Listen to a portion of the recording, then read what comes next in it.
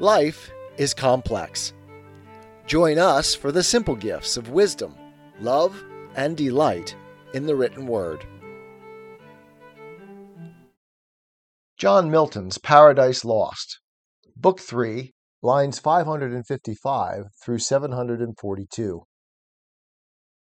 Round he surveys, and well might, where he stood so high above the circling canopy of night's extended shade, from eastern point of Libra to the fleecy star that bears Andromeda far off Atlantic seas beyond the horizon. Then from pole to pole he views in breadth, and without longer pause downright into the world's first region throws his flight precipitant, and wins with ease through the pure marble air his oblique way amongst innumerable stars, that shone stars distant, but nigh hand seemed other worlds. Or other worlds they seemed, or happy isles, like those Hesperian gardens famed of old, fortunate fields and groves and flowery vales, thrice happy isles. But who dwelt happy there he stayed not to inquire. Above them all, the golden sun, in splendor likest heaven, allured his eye.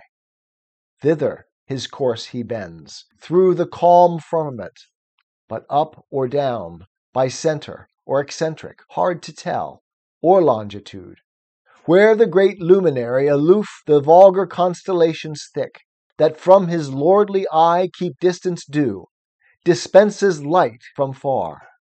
They, as they move their starry dance in numbers that compute days, months, and years, towards his all-cheering lamp, turn swift their various motions, or are turned by his magnetic beam, that gently warms the universe, and to each inward part with gentle penetration, though unseen, shoots invisible virtue, even to the deep. So wondrously was set his station bright. There lands the fiend, a spot like which perhaps astronomer, in the sun's lucent orb, through his glazed optic tube yet never saw. The place he found beyond expression bright, compared with aught on earth, metal or stone. Not all parts like, but all alike informed with radiant light, as glowing iron with fire. If metal, part seemed gold, part silver clear. If stone, carbuncle most, or chrysolite, ruby or topaz, to the 12 that shone in Aaron's breastplate, and a stone besides imagined rather oft than elsewhere seen. That stone, or like to that, which here below philosophers in vain so long have sought, in vain, though by their powerful art they bind volatile Hermes, and call up unbound in various shapes old Proteus from the sea, drained through a limbic to his native form. What wonder then, if fields and regions here breathe forth elixir pure, and rivers run potable gold, when with one virtuous touch the arch-chemic sun, so far from us remote, produces, with terrestrial humor mixed, here in the dark so many precious things of color glorious, and effect so rare? Here matter new to gaze the devil met, undazzled. Far and wide his eye commands.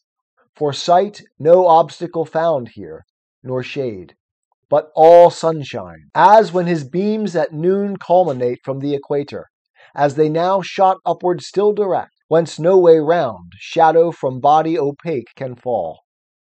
And the air, nowhere so clear, sharpened his visual ray to objects distant far, whereby he soon saw within ken a glorious angel stand, the same whom John saw also in the sun.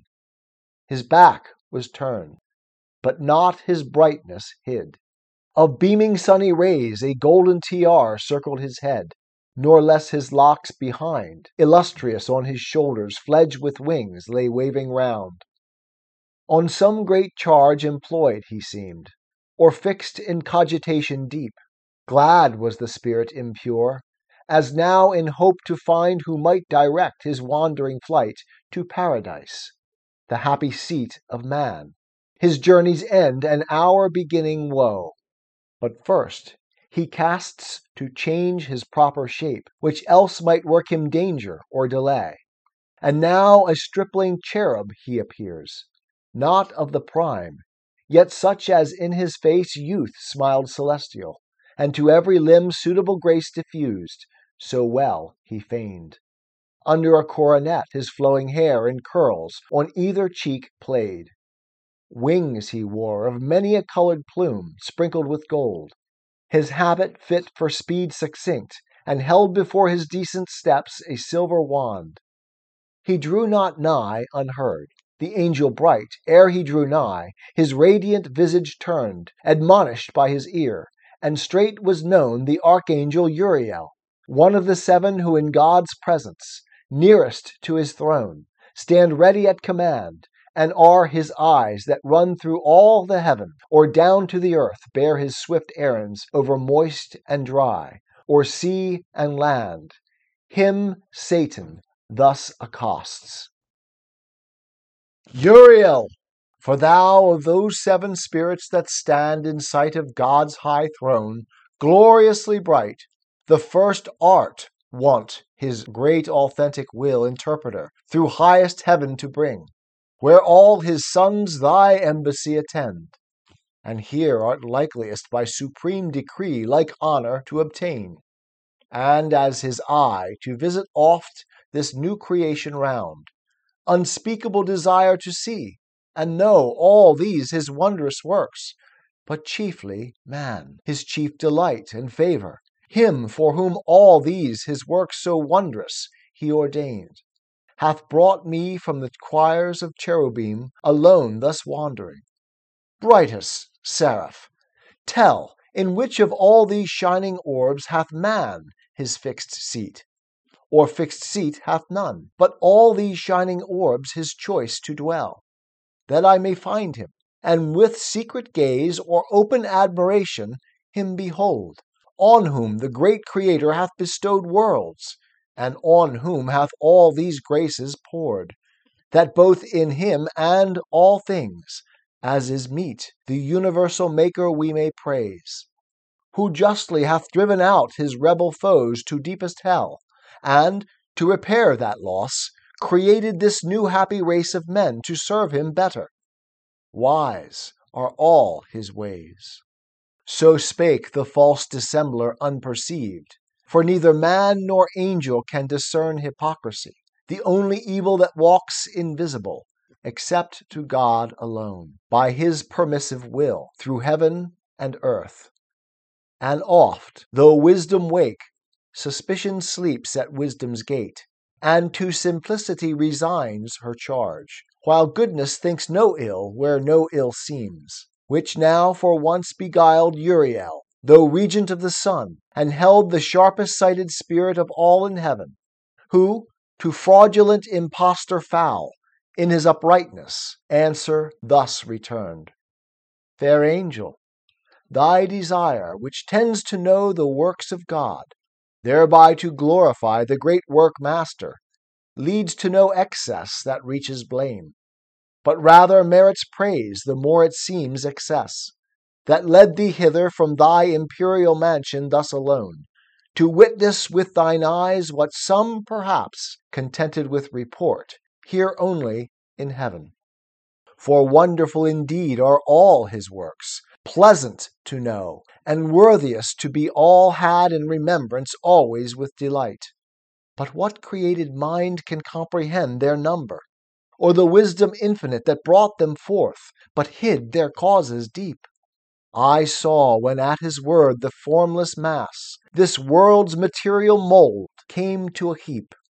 Confusion heard his voice, and wild uproar stood vast infinitude confined, till at his second bidding darkness fled, light shone, and order from disorder sprung. Swift to their several quarters hasted then the cumbrous elements, earth, flood, air, fire, and this ethereal quintessence of heaven flew upward, spirited with various forms that rolled orbicular, and turned to stars numberless, as thou seest. and how they move. Each had his place appointed, each his course. The rest encircuit walls this universe. Look downward on that globe, whose hither side with light from hence, though but reflected, shines. That place is earth, the seat of man. That light his day, which else as the other hemisphere night would invade. But there the neighboring moon, so call that opposite fair star, her aid timely interposes, and her monthly round still ending, still renewing, though mid-heaven, with borrowed light her countenance triform hence fills and empties to enlighten the earth, and in her pale dominion checks the night. That spot to which I point is paradise, Adam's abode, those lofty shades his bower. Thy way thou canst not miss, me mine requires. Thus said, he turned, and Satan, bowing low, as to superior spirits is wont in heaven, where honor due and reverence none neglects, took leave, and toward the coast of earth beneath, down from the ecliptic, sped with hoped success, throws his steep flight in many an airy wheel, nor stayed till on Niphetes' top he lights. 'Tis the gift to be simple, 'tis the gift to be free, 'tis the gift to come down where we ought to be, and when we find ourselves in the place just right, 'twill be in the valley of love and delight. When true simplicity is gained, to bow and to bend, we will not be ashamed. To turn will be our delight, till by turning, we come round right.